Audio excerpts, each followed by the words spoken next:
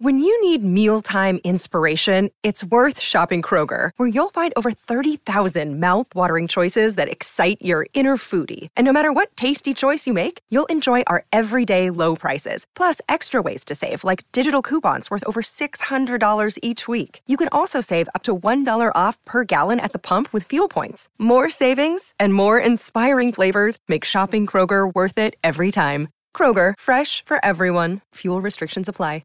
Another day is here, and you're ready for it. What to wear? Check. Breakfast, lunch, and dinner? Check.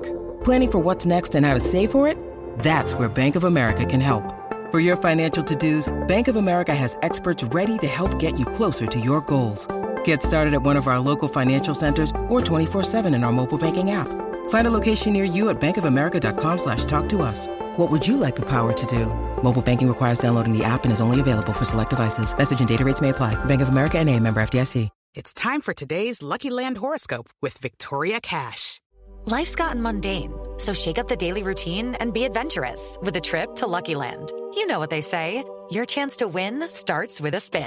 So go to LuckyLandSlots.com to play over 100 social casino-style games for free for your chance to redeem some serious prizes. Get lucky today at LuckyLandSlots.com. Available to players in the U.S., excluding Washington and Michigan. No purchase necessary. VGW Group. Void where prohibited by law. 18+. Terms and conditions apply.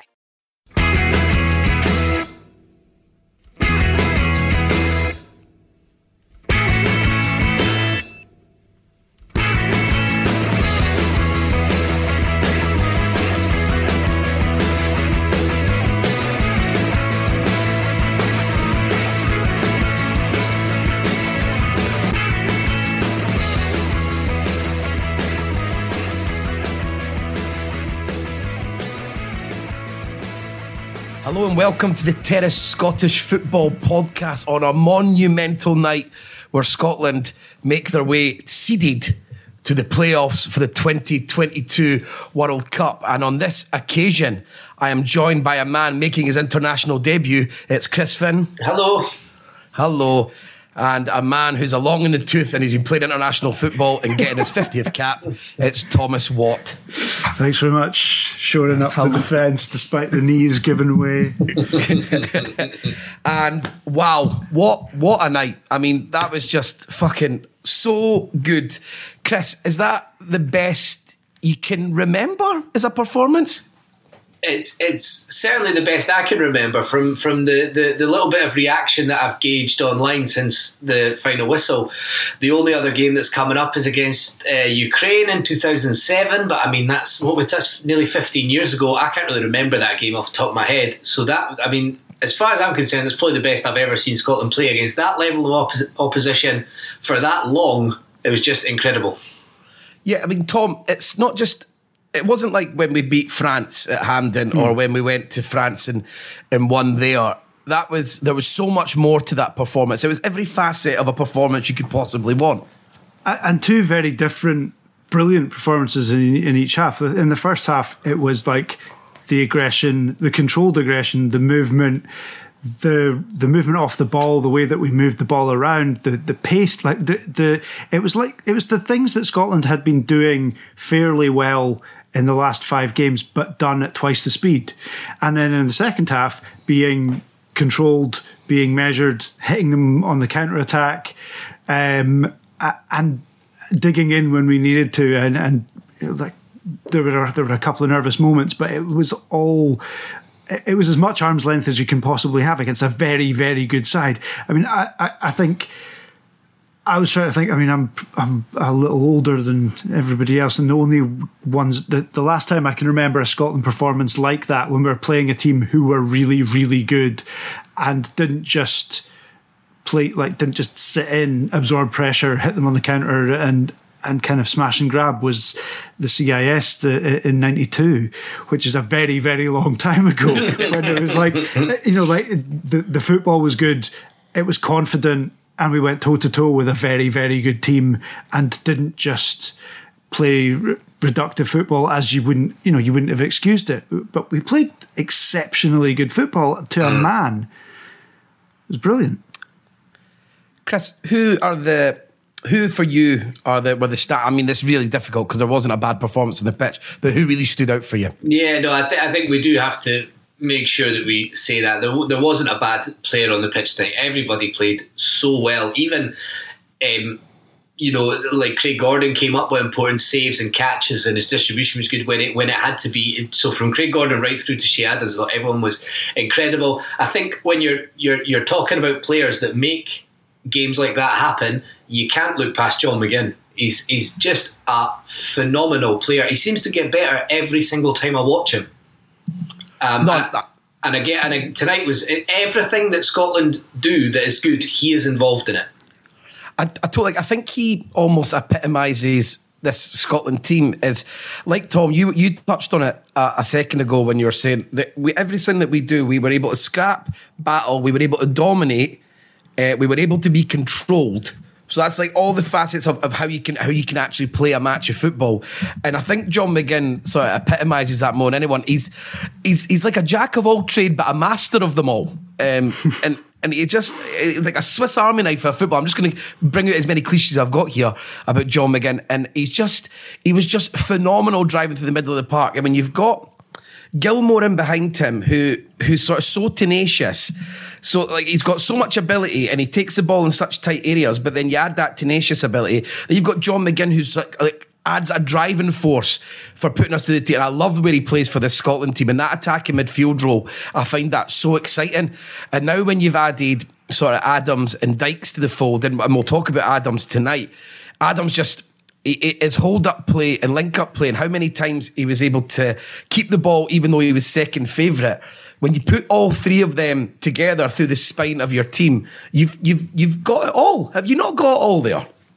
I think and as well, I mean, I've been very critical of him in the Scotland shirt. He's been better in the last year, as many have, but Callum McGregor as well. I thought he had an excellent game. Yeah, agreed. Was very controlled, broke up things, was very, very disciplined, and I think the best performances I've seen from Callum McGregor in the Scotland shirt is when he's been kind of quietly effective. I think he was loudly effective and tonight. But I totally agree. I think John McGinn seems to take 3 steps for every 1 step a normal footballer takes, and you'd think that would slow him down. It doesn't. It just means it's harder to get the ball off him, and he's much easier to foul because he's like just legs whirring away, and like he seems to have additional angles that he can run at that no one else on the pitch can, like completely off balance, but still manage to be like somehow upright and keeping the ball going.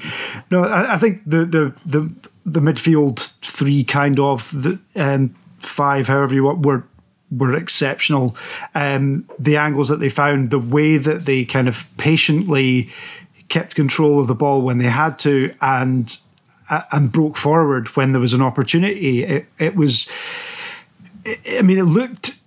looked like it could only be instinctive, but it doesn't seem like the sort of thing that Scottish teams do instinctively. There was always space. There was a give and go, and there was a drive about it that, just fascinating to watch it. Chris, how do you view, since let's go for the start of the group to now, like were you, because I haven't always been a huge believer in the shape, it's taken me time to come with it. How do you think Clark sort of evolved over the qualifying campaign? I mean, yeah, you can see what we've got now is a team that's bought into it big time. And you have to say fair play to Clark for sticking with it. I think he has made some slightly odd decisions over the piece. I don't think his team selections in the Euros were the right selections. But he's certainly loyal to this group. These players, I mean, Scotland squads can elicit all kinds of reactions from people, but he's sort of always kind of, he doesn't like to change too much, and I think that shows a faith in these players, and I mean what that leads to and what you're getting from that ultimately is tonight. You've got a team that's very united, And that shows on the part. You're getting the best version of all of these players who you know are good players, and they always have been good players. But tonight you're getting the best version of John McGinn, the best version of Cal McGregor, the best version of Kieran Tierney. You're getting the best version of them all now, which is really testament to Clark, I have to say. Yeah, because he's been really brave to hold the formation, especially. He's found a way of getting sort of the best out of Tierney and Robertson. I mean, Robertson is another one who's really come into his own. So in this sort of second half of this campaign, but Tommy, he's like Chris has said, he's been really loyal, and that's true. But he has shown he's been happy to phase out certain players but he does it very slowly. People don't just get sort of chucked out. He does it in a slower pace. I think that it's a bit of a cliche that you want your international team to feel like a club side, but he's definitely fostered that kind of thing. Like there's not been wholesale changes to the squad. If players have dropped out, there's been a pretty good reason why they've dropped out. He's been like, nobody's been bombed out after one particularly bad. I mean, there's been times in the last 18 months or so when we've thought, I don't know, not particularly picking on a bit like Stephen O'Donnell, that's probably the last we'll see of him in a Scotland shirt, not because necessarily he's done anything catastrophically bad, but Patterson coming in, he was perceived as a weak link. He hasn't been. He stuck with him. He's been part of this. Like he's been very disciplined. He's part of this group, and there are there's probably 35 players that he's got now that he trusts. That if he needs to, and a couple more that have been added to it with the squad with Suter and Ralston coming on, the likes of. Brian being called up to the squad as well. Once he trusts you and he's bought into that, he's got this there's quite a depth of talent. Yes, there's still problem areas. Yes, there's it would be great if we could find another number 9 for somewhere. Yeah, it would be great if we could have a bit more depth at the right hand side. But overall, he's got them working more than the sum of he's got the like 7 out of 10 players playing as more than the sum of their parts, and he's got the handful of world class players that we've got performing at the level that they do for their clubs, and you can't really ask for any more than that. Like when this group was drawn, you kind of hope that you're in contention, but realistically, you're kind of hoping for 18, 19 points, and you see where it falls with everyone else. We're finished with 23 points. We're barring, I think, Wales beating Belgium by 4 goals, we're going to be the second top of the seeds. I'm not sure if that actually, barring the fact that if we finish in the top half, the top 6, you're obviously at home for the semi-final playoff. I'm not sure if finishing further up has any further benefits or not, but that's remarkable. I mean, Denmark they're ranked 10th in the world. They're ranked higher than Germany, and they didn't just come for a kickabout and down tools.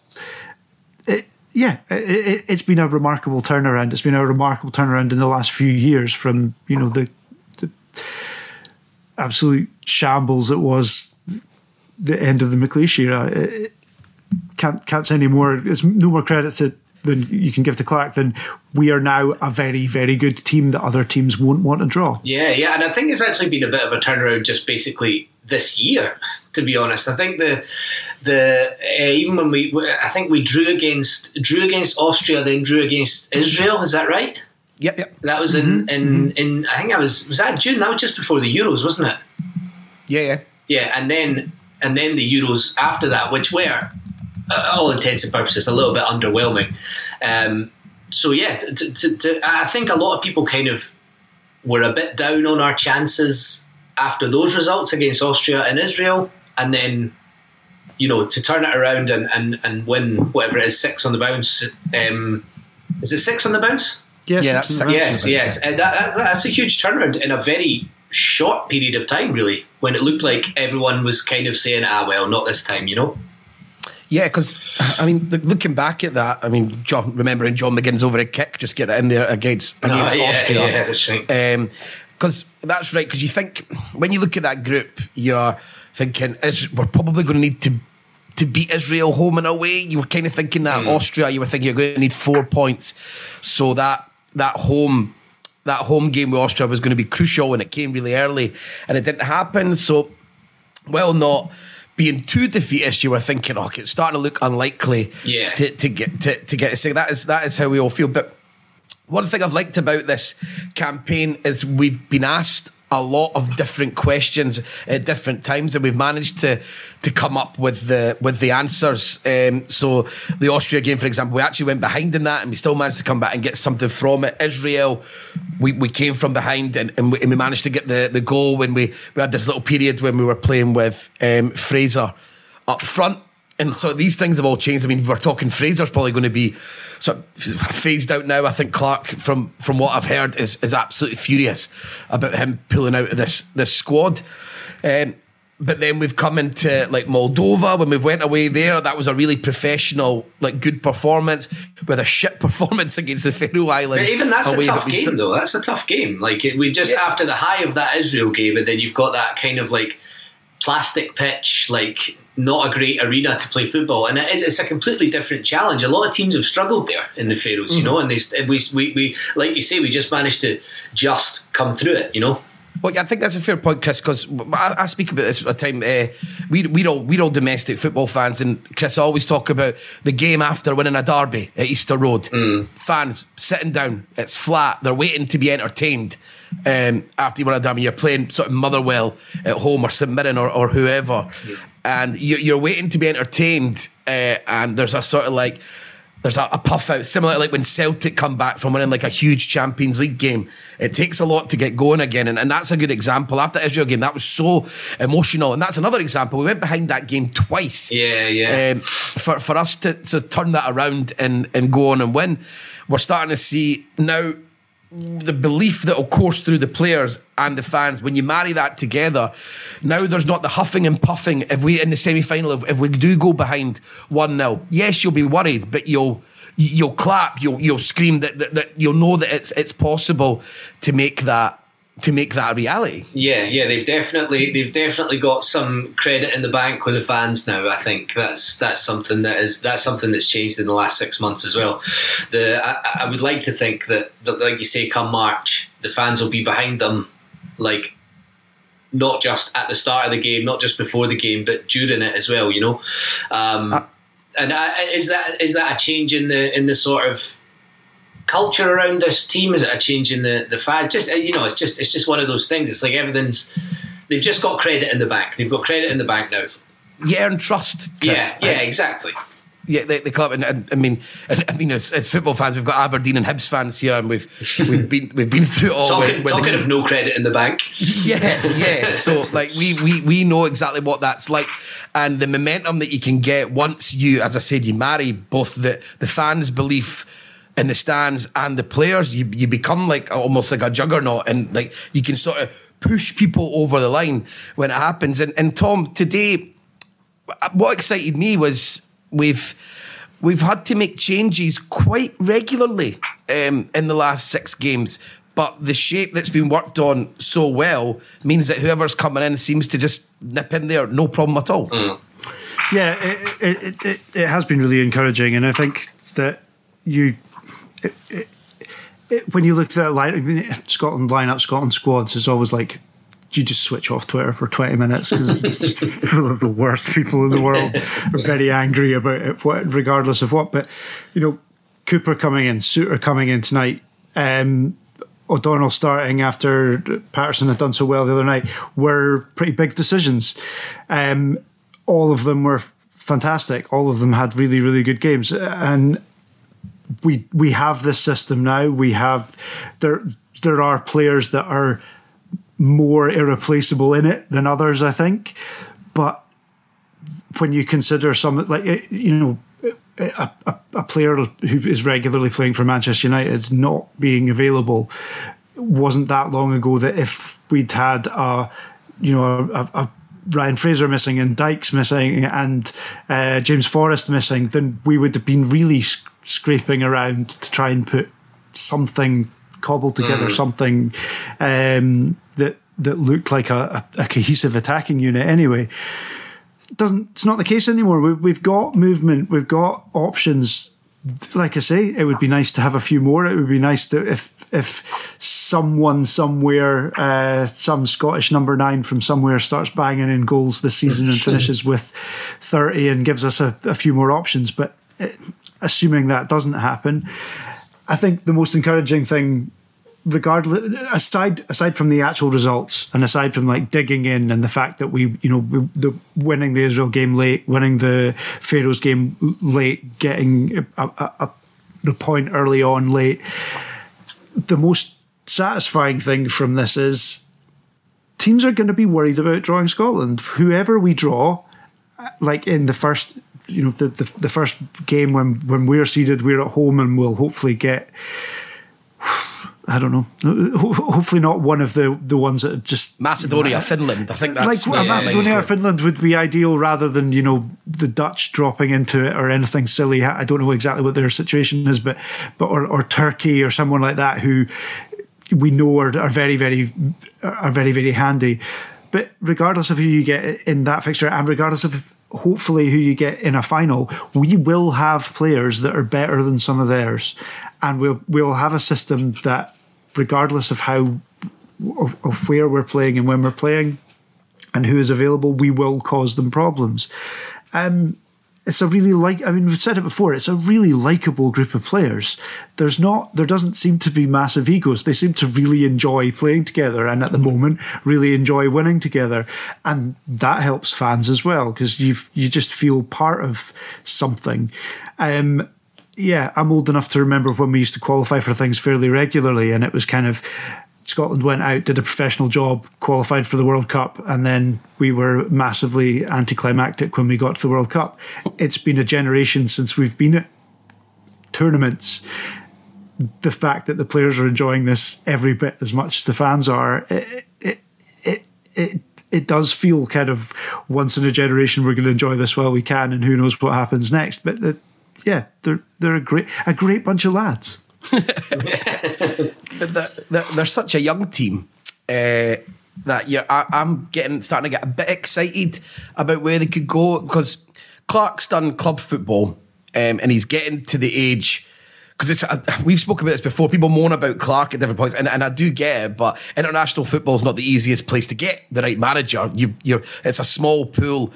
Young managers want to be in club football. Really good club managers want to remain in club football, and then so you're looking for older managers normally of your own nationality most of the time. I know that you can go out with to get them, but it's a tough call, and you're looking for someone who's done well but not too well, who wants to sort of hang around. Because, I mean, we've had the issues before. The last time we got close to qualifying, we lost Walter Smith, who just went back to Rangers, and there's always that issue. But with Clark, he's had sort of good times at the top level with Chelsea in the coaching team there, where he achieved a lot. He's coached in the Premiership with West Brom, but that was long enough ago that I don't see anyone. I think that league's moved on. I don't see people coming back looking for Steve Clark, and he done a brilliant job at Kilmarnock. So I get the feeling that he might want to hang around for a long time, and if he's fostered a good relationship with this group of young players, then that sort of becomes sort of the timing is really important about all these things falling into place at once. And I'm hoping with that. And another thing that Clark's done really well is he's worked the transfer market for Scotland well. We noticed that, because if we don't have Dykes and Adams, I mean, we're sitting talking about your Lee Griffiths was like the player that we were most hanging our hat on, and I mean, Kevin Nisbet, I know he's not had a great season this season, but he's not ready to lead the line for Scotland, even if he might be in the future. I mean, that's up for debate, but we were really lacking in that area, Chris. Yes, it is, and I think you saw from Shea Adams tonight that we have found someone that is kind of very good for this, for the way that we play. We've spoken about Shea Adams a few times, Tony, me and you. I would still like, I know this sounds silly because we spoke about this before he scored, but I would still like to see maybe 2 or 3 more goals from him. But he did take that one obviously fantastically tonight. And I thought just generally he was really good. He's just good centre forward play. Which if Clark hadn't worked that transfer market like he did or got him in, then yes, we'd be worse off for it. Yeah, we just wouldn't be able to. You just can't see us getting anywhere if we don't have Dykes and Adams. And so like Dykes was sort of running the show there. He scored 4 goals on the bounce, and then he's had to miss out there. And Adams, who's always been playing well, don't get in that Israel 3-2 game, Dykes got the goal. But Adams' performance was really good as well. Like the way he's able to use his body's so great. But now with Dykes coming out, we managed to. You had Stuart Armstrong coming in against Moldova, and then Adams gets the goal as the main man. And then today Christie comes in. I thought Christie was really good, especially in a pressing sense, which is one of his main attributes that sometimes he doesn't get a lot of deserved credit for. But with Adams today in that lone striker role, it was near perfect, apart from the key moments you spoke about, Chris. Yeah, just a couple of finishes, a few decisions. There was once where I think we were through and the ball should have gone back to Robertson, and he tried to hit it. But I mean, this is nitpicking. The guy's played really well up front, and he scored a goal to make it 2-0 at the end. So you can't really complain. He's very, very good tonight. I think I'll jump straight in. I think absolutely fair criticism. Also, I think what Adams brings is he brings other people into things in a way that no other forward we have. I think if those chances fall to Lyndon Dykes, he probably scores them, or he squares it and we score from them. But I think Adams drops deep. He pulls men wide. There were a couple of times that he would lay the ball off and spin in behind, and he was away. I don't think there's another striker we've got who would make the run that ultimately he scored for. That rode a challenge and just finesse shot into the bottom corner with a bit of spin on it. I think technique wise, he's one of the best footballers we've got. So just an absolute blessing to be able to call on players like that. Like you say, Tony, I think Adams and Dykes have changed the dynamic significantly. The depth up front is still a problem. We don't necessarily have a huge amount, and I don't think Nisbet's ready to lead the line for Scotland in any way, shape or form. We've tried. Ollie McBurney's got 15, 16 caps and hasn't scored, and has been well off the boil at Sheffield United. Who knows what's going on with Lee Griffiths? We've tried Oliver Burke up front. We've tried Callum Patterson up front. I don't know. Lawrence Shankland kind of needs to find his feet in Belgium. There isn't any other. There's nobody else really knocking on the door for Scotland up front at the moment. The fact that we've got Dykes and Adams, who are 2 very different strikers who can play together and work very effectively for the team, I think is important.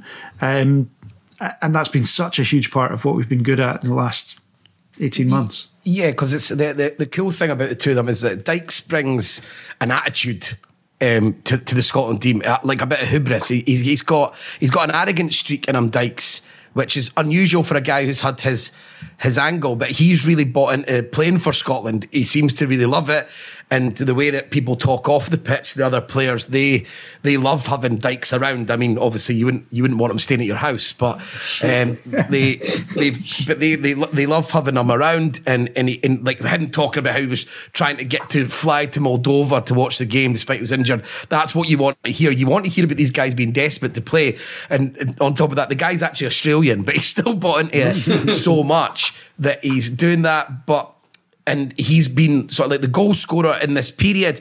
But then Adams actually brings the quality that Dykes maybe lacks. Dykes it's all about endeavour, it's tenacity, and that maybe me being a bit unfair. He is a good player and he's a decent finisher at times. Neither of them are natural finishers. I know Adams' goal was very natural, but on the whole, they do miss a lot of chances. So we probably do need both of them chipping in at different times in the campaign.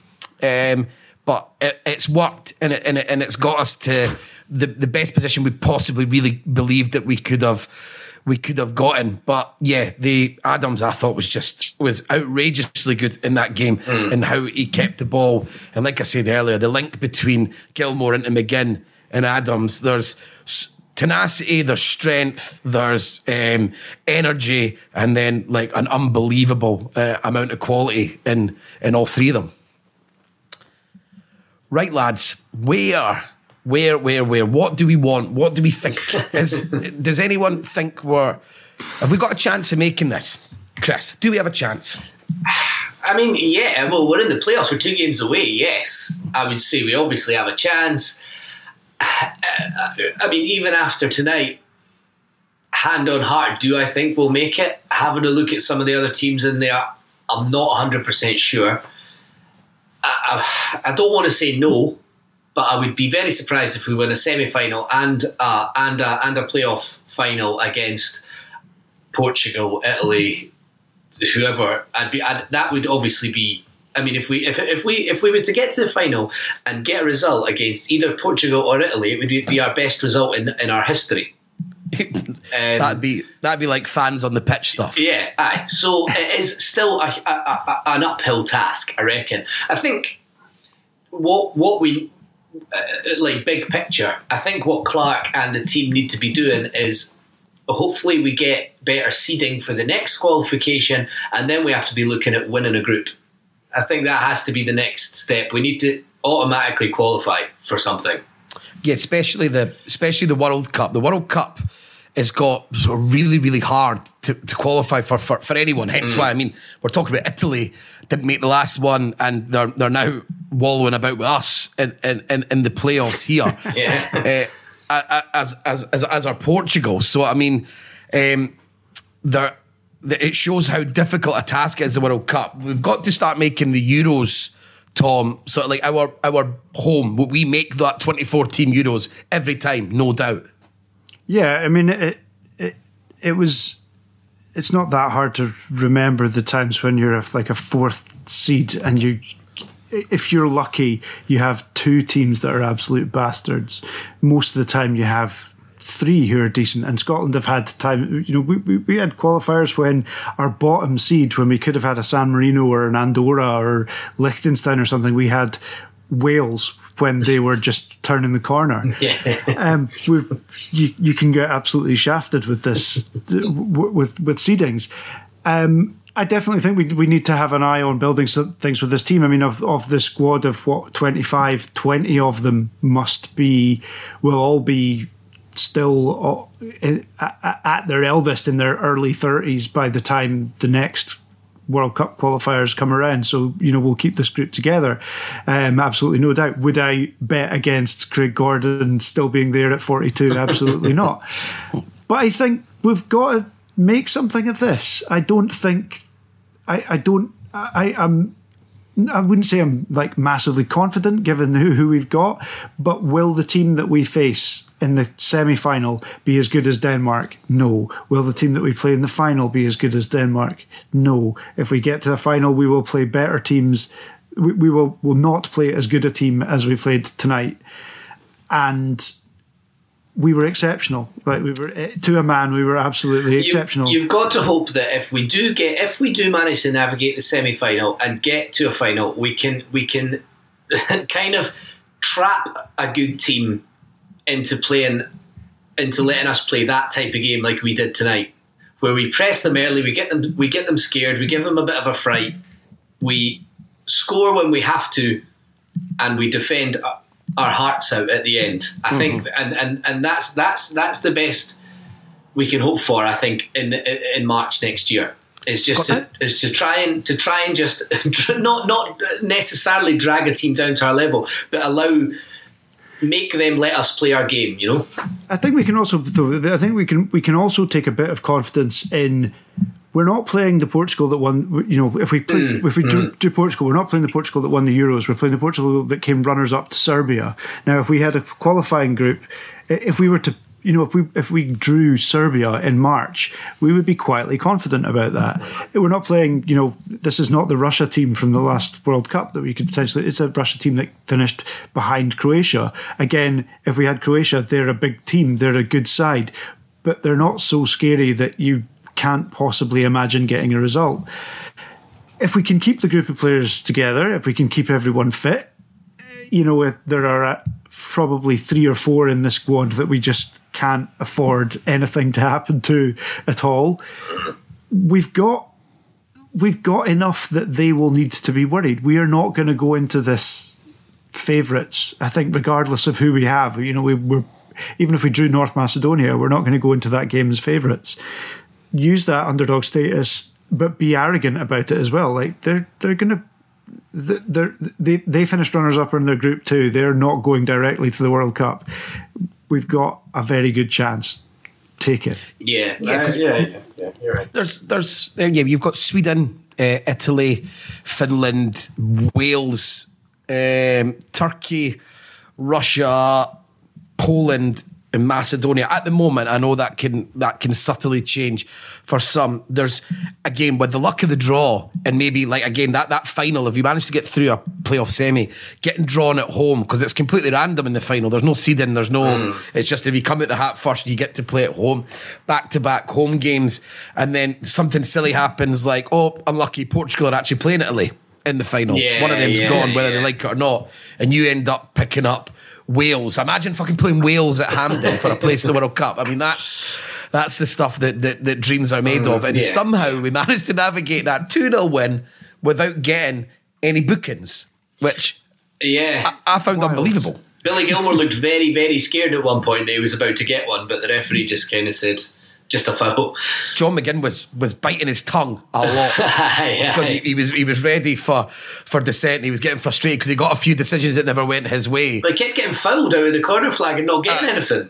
Yeah, so he was getting, you could tell getting frustrated, but he was trying to bite his tongue. So well done for that, because I know that must be so frustrating and difficult when you think you've been wronged. But that's just another layer to the magnificence of John McGinn, that he's mature enough to bite his tongue when these things matter. But I think we've got a chance. It's just about purely we need the luck of a draw. The fact that we've got that home draw now against one of those teams, if it's Finland or Macedonia, they really won't fancy coming to Hampden now. That's Israel and Denmark who've come when we've managed to have the full house out there.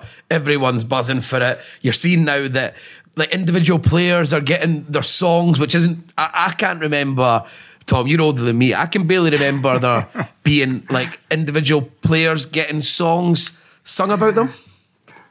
Yeah, but from a very long time ago. When I was a lad. Like, Chris, there's nobody was singing about even people who've done all right for us, like Stephen Naismith. Yeah. Or like even Barry Ferguson and guys like that. There was never a song about them. And we've got the McGinn song now. And I think I can hear one that they're doing, the one that everyone's doing about, that started to do one about Dykes. And I'm sure there'll be one. We need to get the Shea Adams t-shirts, the Shea t-shirts, all in. Everyone go all in, balls out. We've got these. Yes, I Can Boogie. Some people might get annoyed about that, but it gives identity to the fans. It gives them something to sing. Absolutely. When they go to the game. And these things make a huge difference. Like, particularly, we're talking about the teams in the seeded teams that we could potentially play in a final if we get there. A lot of them are on the slide. That there's no two ways about that. Like Tom was saying, they didn't automatically qualify. Portugal are sliding big time, and they probably will for quite a while when Ronaldo packs it in. I think Sweden are not having a particularly good time of it at the moment, and they got beat off Georgia maybe during the week. I did too, no. We've been there. We know how that feels. Yeah, and you know, Scotland are a team on the up, and then that coupled with the big atmosphere that Hampden, or the fans at least, can create, then you can definitely topple a giant, as it were. because like Portugal are sort of like the antithesis of Denmark, where Portugal are sort of carrying all these huge names, like Bruno Fernandes, Cancelo at Man City. I mean, the list is really, really long of like sort of really big name players that they have on top of Ronaldo, but they just don't seem to have any sort of real shape or identity that they call on, whereas Denmark are the polar opposite, where they do have big name players. Please don't get me wrong, they've got players playing in big leagues, but they look much more like maybe a bit more like us, if you like, where it's sort of like they have an identity, they have a style of play, and it doesn't really matter who plays in it. Yeah, I think that's fair. I mean, Portugal have 4 players in their squad that have more than 120 caps, which gives you an idea of like where they are in their careers. That's not to suggest that they're done by any stretch, but they're. Although I think sort of here we've kind of drawn a little pencil around Portugal, haven't we? Here, I think we're just picking on them. I think we've all kind of turned our sights to maybe it would be all right to get Portugal in a final, wouldn't it? Well, I've got one eye on I've got one eye on a third wave of COVID hitting Europe, and we'll just get whoever hits that. I mean, they've got that Joe Felix plays for them, that plays for Atletico Madrid, but it's quite a top heavy team. It's like they've got stars, Bernardo Silva, guys like that. It's all, and then defensively you've got like Pepe, and then some guys that I've not heard of, which for me now means that they're shit. They've got Ruben Diaz. They've got a really good squad now that I'm just looking through. Ruben Diaz that plays for Man City as well. Basically, our reasoning is Ronaldo's getting old. He still scores hundreds and hundreds and hundreds of goals. But yeah, they just don't seem to be able to put it all together. Compared to other teams, and obviously Republic of Ireland got a result against them, and they are fucking they are dirge, like real bad stuff. Republic of Ireland, they're really taking the piss actually at how bad you can be. So yeah, anything's bloody possible. That's what we've chosen. I want Macedonia at Hampden, I want Portugal at Hampden. The fucking Ronaldo on his knees at Hampden as Scotland make a World Cup is the height of life for me. It's what dreams are made of. that is what is going to happen, everyone. So thank you everyone for listening. We hope you enjoy your evening. I hope everyone enjoys the weekend. We all look forward to March severely. As you all know, we have Review from the Terrace going out now. So we've got music podcast, Peep Show, Still Game, Scottish Rewatchables, fucking the Prince of Scottish Football, Doug Mackay, even talks about bloody wrestling. So if you like that, and I'm sure we've got crossovers, give that all a listen. And of course, our Patreon subscribers, thank you very much. We've got content going up on almost, I think literally a daily basis over there. So thank you for your support. And if you fancy us, come over and join us. And Chris, say goodbye to our fans. Goodbye to our fans. And Tom? Goodbye to our fans again. Thank you. Right, thanks everyone. Bye-bye.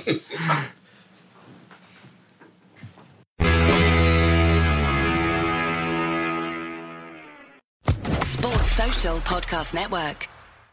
Step into the world of power, loyalty, and luck. I'm gonna make him an offer he can't refuse. With family, cannolis, and spins mean everything. Now, you wanna get mixed up in the family business. Introducing The Godfather at ChumbaCasino.com. Test your luck in the shadowy world of The Godfather slot. Someday, I will call upon you to do a service for me. Play The Godfather, now at ChumbaCasino.com. Welcome to the family. No purchase necessary. VGW Group. Void where prohibited by law. 18+. Terms and conditions apply.